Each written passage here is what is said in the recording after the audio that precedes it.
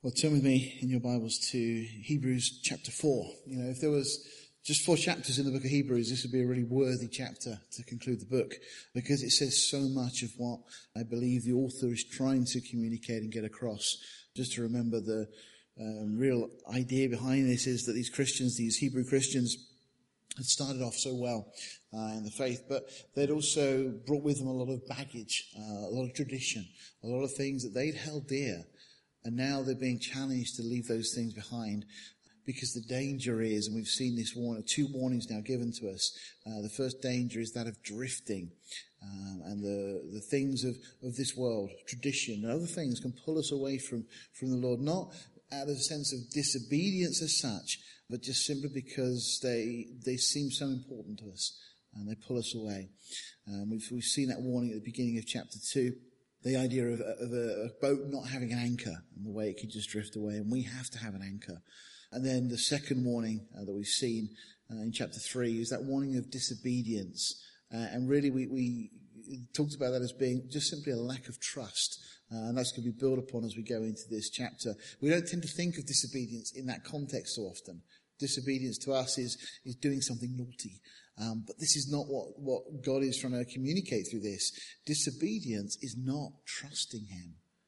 It's different than it is in a sense for the world. The world, but we are as believers called primarily to trust our great God and Saviour. And that's where we're going to pick up in a minute. So let's just bow our hearts first, commit the study to him, and then we'll get into the text. So, Father, we just thank you, Lord, for this opportunity, for your word. We thank you that this morning we can be here to grow together. Father, we pray you speak to us, Lord, through these things. Father, there's so much in this chapter we're going to look at this morning about entering into your rest. Oh, and Lord, so many of us know what it's like to strive for things. We know what it's like to struggle for things. But Lord, you've called us into a relationship with you where your yoke is easy, your burden is light. And Father, you want us just to walk with you in that simplicity, Lord, with that peace that passes understanding, with that hope, with that confidence, with that joy in our hearts.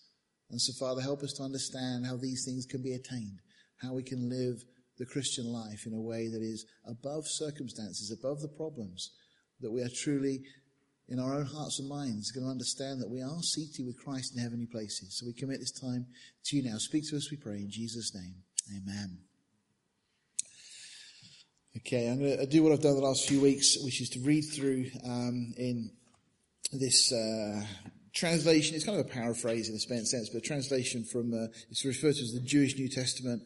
But I think it's just helpful just to clarify. So just follow it through in your Bibles. You'll get the wording in the text that you've got. And then we're going to go back and we'll look at it together. So chapter 4 of Hebrews, we read this. Therefore, let us be terrified of the possibility that, even though the promise of entering his rest remains, any one of you might be judged to have fallen short of it. For good news has also been proclaimed to us, just as it was to them.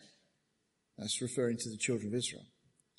But the message they heard didn't do them any good, because those who heard it did not combine it with trust.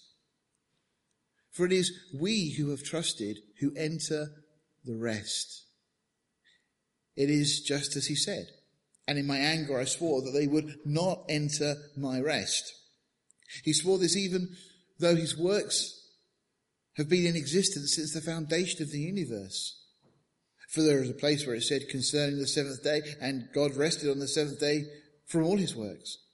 And once more, our present text says, they will not enter my rest. Therefore, since it still remains for some to enter it, and those who received the good news earlier did not enter, he again fixes a certain day, today, saying through David so long afterwards in the text already given. Today, if you hear God's voice, don't harden your hearts. For if Yehoshua had given them rest, God would not have spoken later of another day. So there remains a Shabbat keeping for God's people. For the one who has entered God's rest has also rested from his own works, as God did from his. Therefore, let us do our best to enter that rest, so that no one will fall short because of the same kind of disobedience. See, the word of God is alive.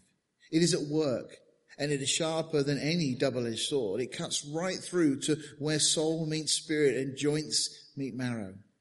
And it is quick to judge the inner reflections and attitudes of the heart. Before God, nothing created is hidden, and all things are naked and open to the eyes of him to whom we must render an account.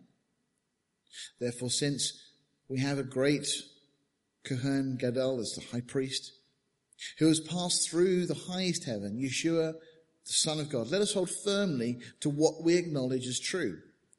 For we do not have a Kohen Gadol, unable to empathize with our weakness, since in every respect he was tempted just as we are, the only difference being that he did not sin. Therefore, let us confidently approach the throne from which God gives grace, so that we may receive mercy and find grace in our time of need. So that's the paraphrase of the text. Let's just go through this, because we've been building on this idea last time, looking at the children of Israel, the wilderness and the wanderings, the way that they had seen so many incredible miracles, that God had done some great things before their eyes. And yet they get to Kadesh Barnea. These 12 go into the promised land. They look around, and 10 of them come back and go, you know what, we can't do this. They're too big. We're just like grasshoppers. You know, they have this real problem of looking at themselves through their own eyes, not looking at themselves through God's eyes, not looking at what God could accomplish through them. And so as a result, they spread kind of fear and panic through the camp. And this generation then are condemned to spend 38 years wandering in the wilderness, even though they were just a couple of weeks from entering into the promised land. For 38 years they wander until that entire generation, all those over 20 years old, die out. And it was such a tragedy because they'd been delivered from Egypt. They'd been saved, as it were. They'd been set free. They were no longer in bondage and slavery. God was providing for them. All the food was provided. Their clothes weren't wearing out. But all the water they needed was provided. God was going before them in that pillar of fire by day, and the cloud by day, the fire by night. The tabernacle had been established. The sacrificial system had been established. They had such a great opportunity to draw near to God, and yet, having seen all of those things, they still had unbelief in their hearts. They still didn't trust God. And so that whole generation fails to enter in. And that's kind of where we conclude the previous chapter, because they just didn't believe. You see, again, their mindset seemingly was upon their own ability, what they could do, what they could accomplish, or whether they were deserving or whatever else. And we'll look at that in relation to ourselves in a while. And so we go into verse 1 of chapter 4. Following straight on, it says, let us therefore fear, lest the promise being left us of entering into his rest, any of you should seem to come short of it. So it's saying, look at them, look at their situation. But it's saying, because of that, let us therefore, when you see a therefore, you have to ask what it's there for. And it's simply saying, because of what they experienced and the fact that they failed, we've got to be so careful. Because the same situation can end up happening to us. We all think we're above deception, don't we? We all think we won't be deceived. We wouldn't be in a position, if we were there, if we were in the wilderness, we'd have been fine. We'd have trusted God. We'd have been with Joshua and Caleb, wouldn't we? We'd have all gone in. We'd have no trouble. But truthfully, we know in our hearts that's not the reality. It's lovely how when we read scripture, we like to identify with the heroes, don't we? The Bible characters that did really well. But actually, more often than not, it's the ones who didn't do so well that we should be identifying with and looking at their failings and using those things as examples, exactly what Paul tells us in Romans and elsewhere. The things that were in aforetime were written for our learning. So, this word here, fear. Let us therefore fear. I like it. It's the word in the Greek, basically the same word from which we get phobia. It's phobio is the Greek word, but it's the word we get a phobia.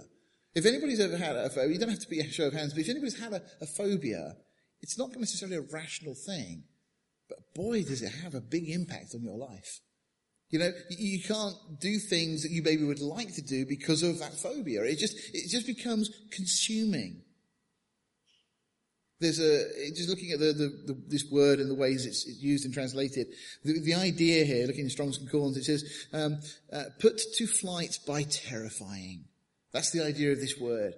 That somebody is, put in a position where you literally flee because you're absolutely terrified.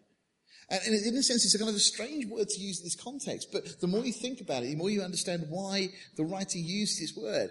It's, let us therefore be absolutely terrified of the possibility of not entering his rest. That's what's being said. That's the heart we should have regarding this. That God has provided something for us as believers. When we've put our faith and trust in Jesus Christ, when we have been born again, when we've been, in a sense, we've been delivered from Egypt, from the slavery and bondage of Egypt, and we've been led by him across the Red Sea and so on, in our own lives.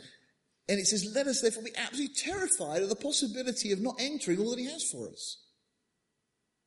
And yet I would suggest that for so many Christians, they would actually be numbered amongst those who died in the wilderness. So many Christians don't enter into that rest. And we're going to talk about what that rest is in a moment. But the initial thing we see is that God has provided something that is so incredible, so wonderful, that we should be absolutely terrified of the possibility of blowing it and not receiving it. Every week we've made the point that this isn't talking about salvation. The whole of this book is written to believers, people who were saved. And you can't add to your salvation. This isn't talking about works to get right with God. This is talking about living in a way that allows us to receive the blessings that God has for us. And we said last time that sometimes we get to that position and that situation where we don't receive the blessings because we don't think we deserve them. We think, well, why would God give me that kind of blessing? Why would God do that? But God delights in blessing us. God delights in fulfilling his promises. And we should never be surprised that God wants to do incredible things in us and with us and through us. One of the notes I had from last week, when it speaks about the deceitfulness of sin. And again, that idea for sin is the idea of withdrawing from God. It speaks previously about departing from the living God. It's just drawing back from. It's kind of not allowing yourself to throw yourself completely into God in every possible way, to really seek first the kingdom of God and abandon everything else. And the idea of not believing what God says is yours. That's one of the problems we have. And this is what the writer's trying to address here, that so often we don't truly believe that God has so much more for us.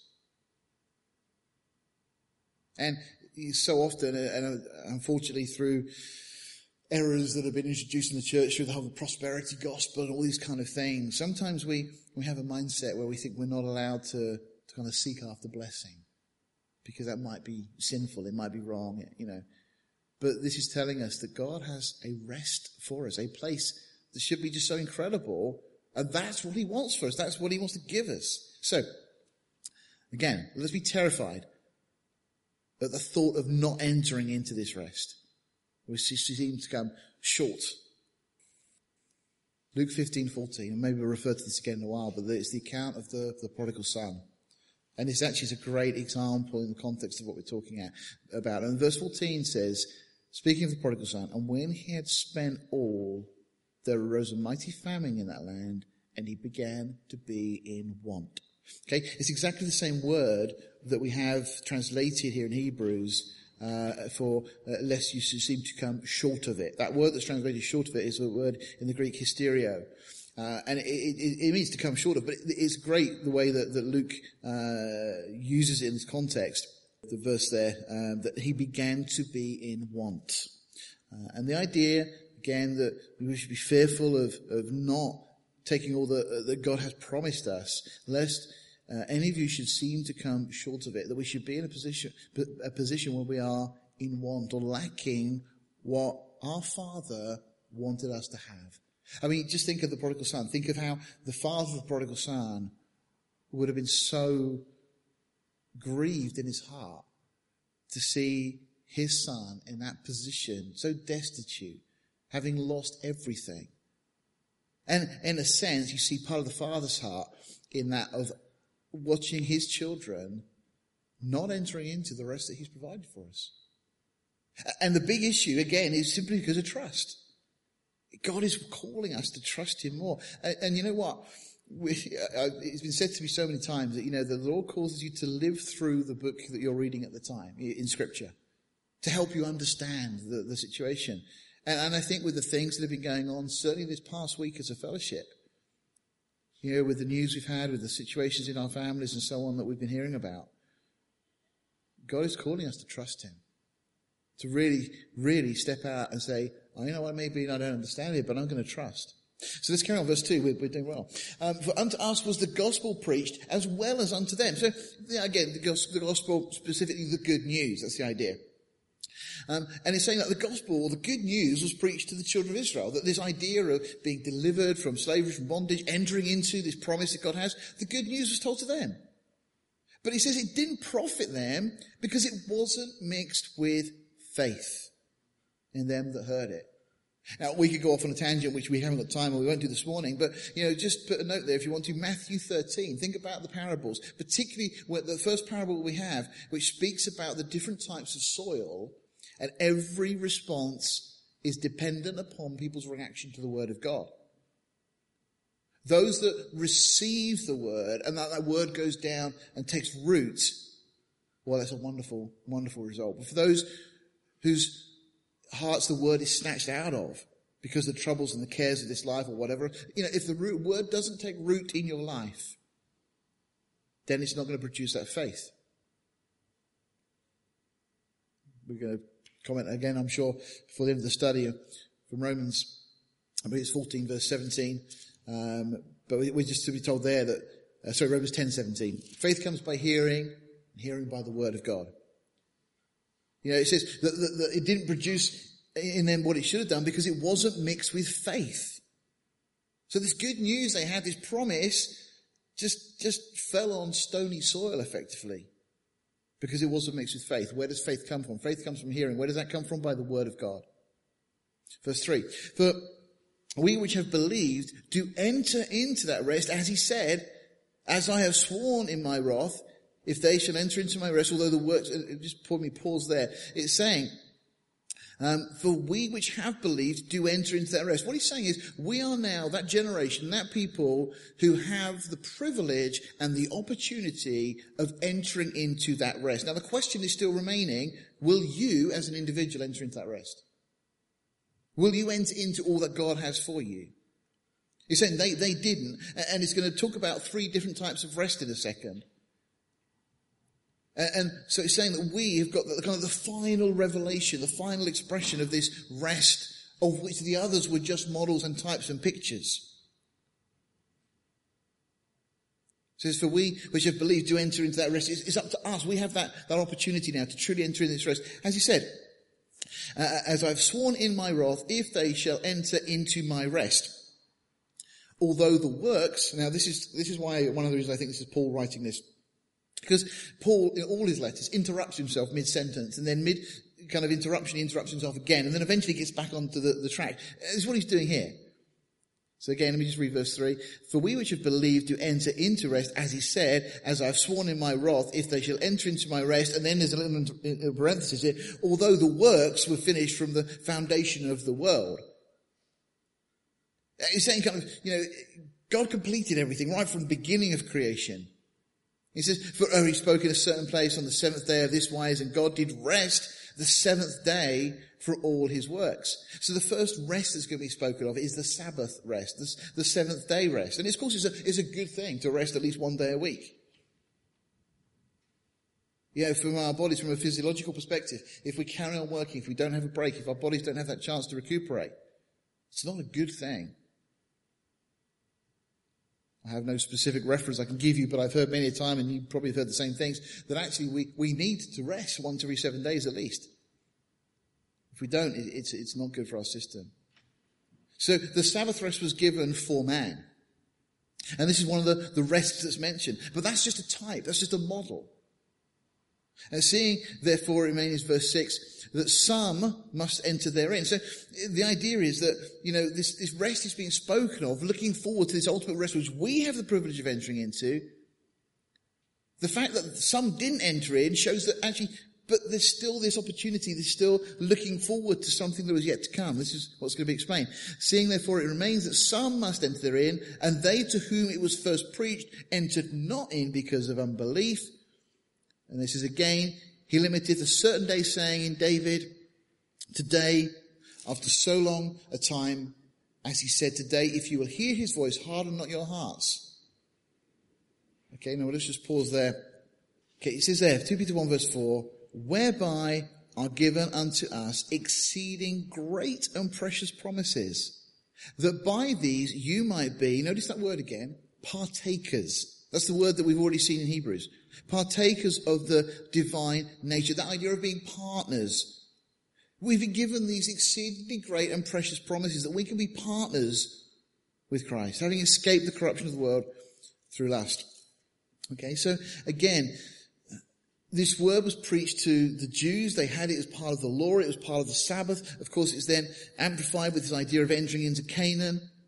But even then, it is amplified that David, it is reiterated to David this idea of entering into the rest. So it's still saying that it wasn't complete. It wasn't just about the Sabbath. It wasn't just about entering into Canaan. There's something bigger. There's something greater that God was working towards.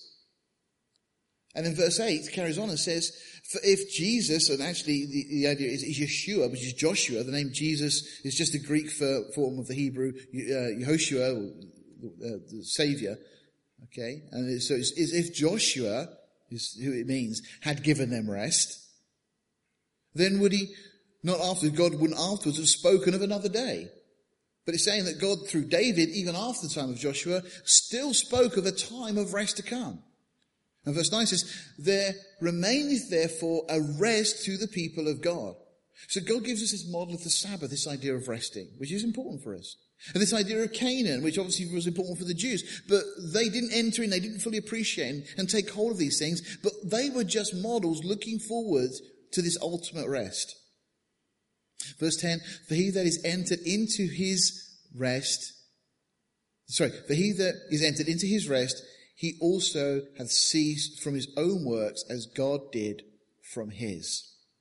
Now, in one sense, there's the idea of creation here, that God rested on the seventh day.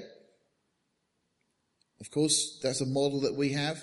God didn't need to rest. God wasn't weary. God wasn't tired. God doesn't get affected by those things.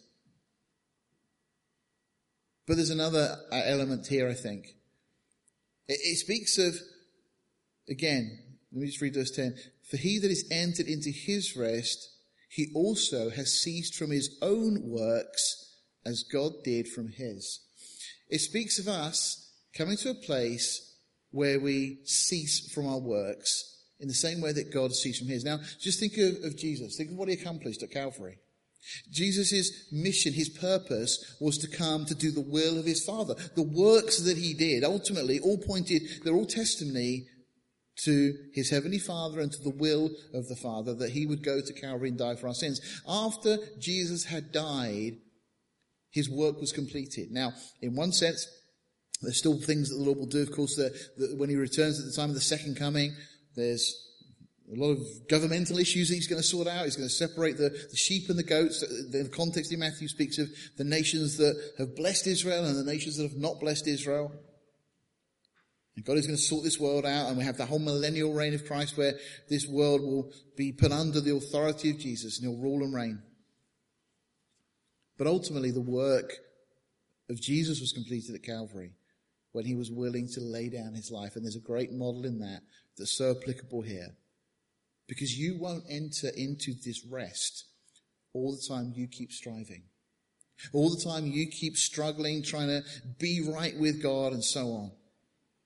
You see, the interesting thing is that, in fact, let me just carry on.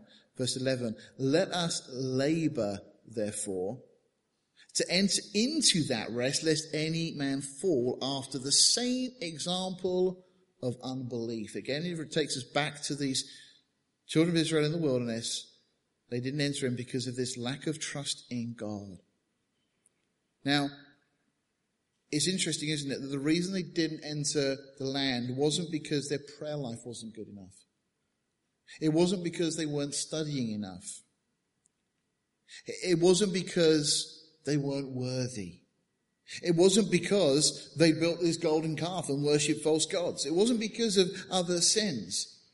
It wasn't because they'd lusted after the meat of the wilderness and so on. It wasn't because they'd hankered after the things of Egypt.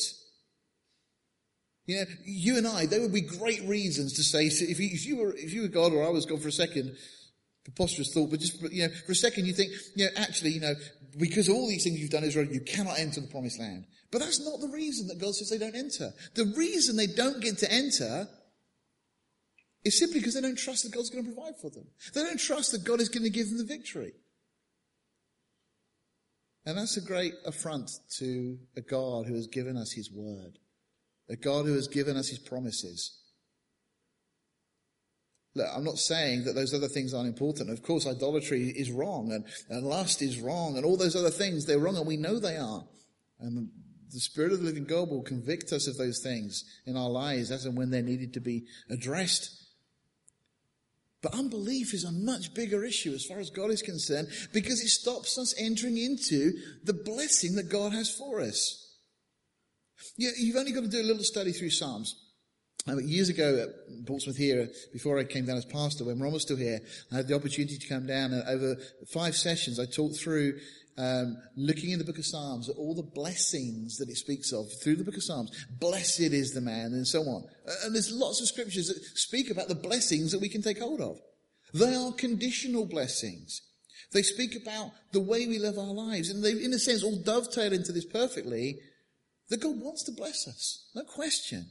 Nothing to do, as I say, with the prosperity gospel, any of that nonsense. This is the God who created us, that loved us, that sent his own son to die for you, wants to bless you. And he wants to bless you by not having you striving, not trying to become more righteous or more holy or beating yourself up because you don't pray enough or any of those things. God says, no, look, just start walking with me. Trust me. There's a great example, of course, in the book of Acts when Peter's in prison. Funny kind of situation in a sense. The church are praying for him. And you remember the situation, of course, Rhoda comes to the door and they don't believe that, she sees Peter, she goes back, tells everybody, Peter's outside, they can't be outside, we're praying for him. It's just got a comical thing, you see. And eventually they realize it really is Peter, that God had answered their prayers, even though they're all going, no, Peter can't be out because we're praying that God will release it. Well, he's already done it. They didn't have a lot of faith, but they had just enough faith to pray. It was like mustard seed faith. It wasn't big. So much so that they don't even believe it's answered initially. But they had enough faith to pray. Enough faith to realize that just before this, James had been put to death by Herod. And we're not told of what happened or anything, but it seems that the church hadn't prayed about that. There's no record of them praying about James being released from prison. So when Peter's arrested, they pray. Okay, Lord, we'll trust you with this. And the Lord comes through. Wow. Just a little bit of faith. Just enough faith to pray is all that's required to start with. God isn't asking that you get your life absolutely perfect. He's not asking that you become a Charles Spurgeon or, any great saint of the past. Think of whoever you want. He's just asking you to trust him. Just trust him with the first few steps. If they'd have gone into Canaan, it wouldn't have started the moment they got over the river with battles and fights and whatever. It just takes one step. I mean, when they finally did get to cross, there was a step of faith by the priests. They had to get into the Jordan and then the river parted. That was a step of faith. They weren't fighting with anybody at that point, apart from a river that was kind of in full flood at that time. And the priests had to get in. They're up to their waist, and suddenly the water stops. It goes all the way back up to a place called Adam, which is obviously very significant in name. We just have to take those little steps. And yeah, sure, not long into the land, they get the situation with Jericho, but they had the faith to trust. And what did they have to do to overcome Jericho? Amazing situation, isn't it? God says, march around the walls. Don't say anything, just march around the walls. And you can imagine the giants and those in Jericho looking out and thinking, what are these people doing? The next day they go out and do the same thing again.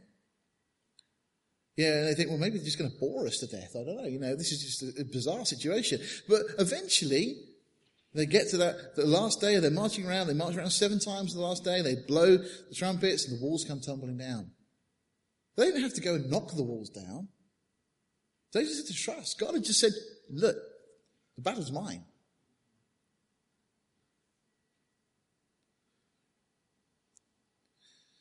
So let us, therefore, labour. The idea is be diligent. Okay, it's to exert ourselves. It's to try really hard. In that translation I read, it's kind of an idea we don't tend to like the sound of it, but it says, where was that verse? Let us therefore do our best to enter. And in a sense, we kind of don't like that terminology, but I get the translation there. Because it's saying, look, this is something we have got to give our best to. That may be a better way of expressing it. We've got to give the very best of our time, of our thoughts, of our attention to trusting God. To learning how to enter into this rest, to receive that which he has. Because, again, think of the situation with Jericho. It was just an amazing victory, and so incredible that the next battle they have, Ai, this small town, they think, we've got this one covered, we'll only send a few. They actually get a little bit complacent.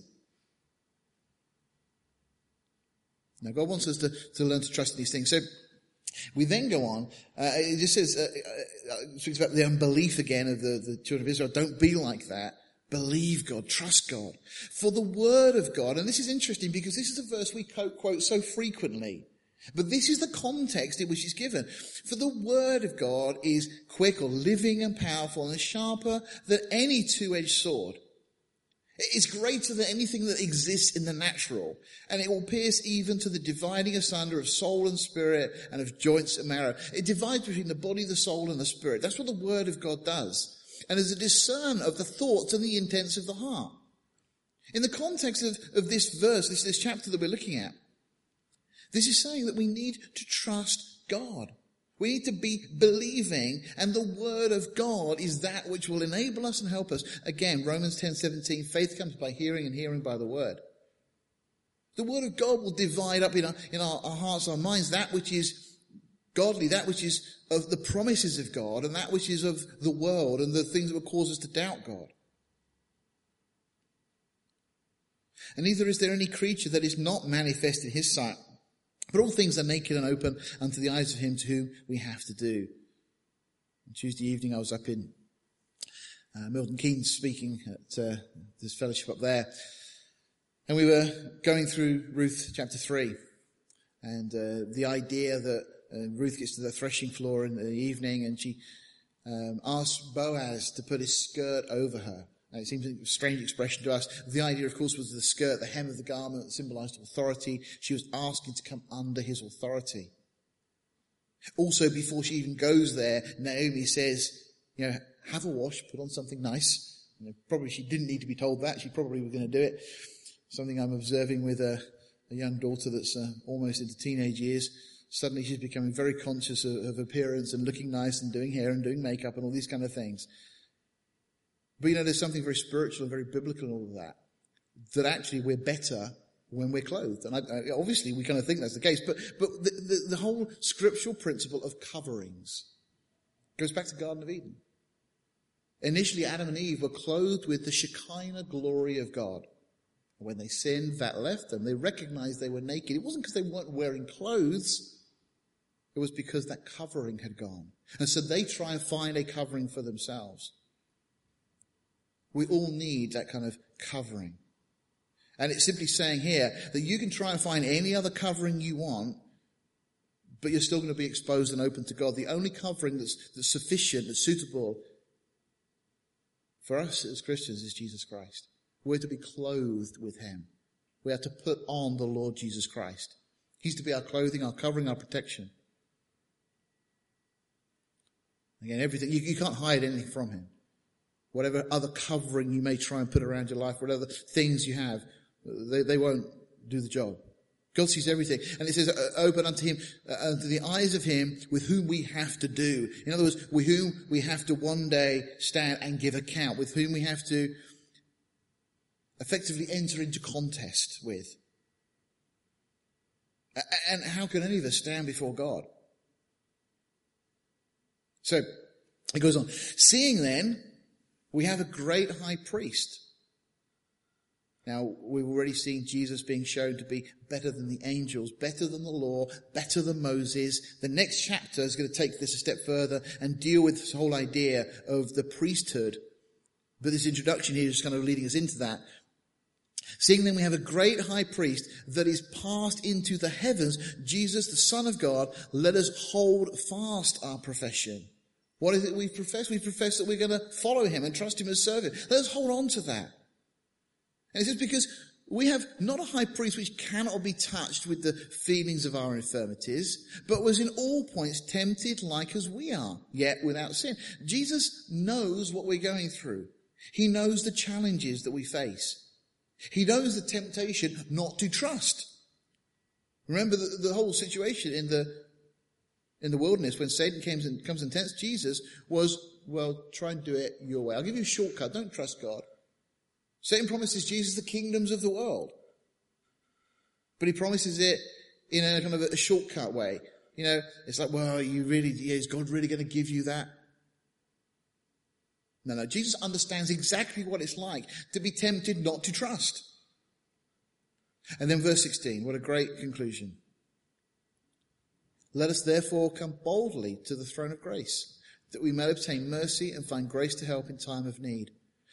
You know, it's another verse that we're so familiar with and we often use, and it's great, you know, as a standalone verse, it's a great statement. But in the context, this is all about trusting God. See, the rest that we have is not the seventh day Sabbath rest. It's not entering into Canaan. They were just models. They were types. The rest we have is coming into that relationship where we fully trust and we believe God, where we take him at his word, where we're prepared to step out in faith. And it's hard. But you know, when we do, we're amazed, aren't we? Already we've seen this week testimony of how God works in miraculous ways, in things that we could never engineer or organize. I'm sure if we went around everybody and shared, we'd all be able to give examples in our own life where God has done those kind of things. But then we kind of almost revert to as it was. No, we're supposed to be living this life of trusting him, believing the promises in his word. Again, exceedingly great and precious promises. And once again, the word of God is that which will increase your faith. So we need to be doing our best, giving our best, studying his word, allowing it to change our thinking, as it says in Romans 12:2, to be transformed by the renewing of our mind. The natural mind won't necessarily want to trust or be inclined to trust. It'll be cautious. But God says, no, you don't have to worry. You don't have to be cautious of me. Step out in faith, trust. Let us therefore come boldly unto the throne of grace. It implies that grace is just overflowing from this throne, doesn't it? That we may obtain mercy and find grace to help in time of need. Let's bow our hearts. Father, just thank you for this time this morning, and teach us by your grace to trust you, to believe the promises that you have given. Lord, let us not be like the children of Israel. In fact, Lord, as your word says, and we've seen this morning, let us be terrified at the possibility of not trusting you. And Lord, in response to that fear of not, or possibly not trusting you, then Lord, may we turn to your word, that it increases our faith. As we read scripture, as we see example after example after example of people that you blessed and helped and strengthened. Of people like Hannah, who prayed that you would open her womb and grant her a child. Year after year after year, and Lord, you did. And so many others in scripture, Lord, who cried out to you. And you heard them and you blessed them. Lord, let us enter into that rest where we stop striving, we stop worrying, we stop being anxious for the things of this life, of this world. Anxious of our own security and our safety, that we trust you, Lord, because you are a good, good Father. We just thank you for these things. Impress them upon our hearts, we ask now. In Jesus' name, amen.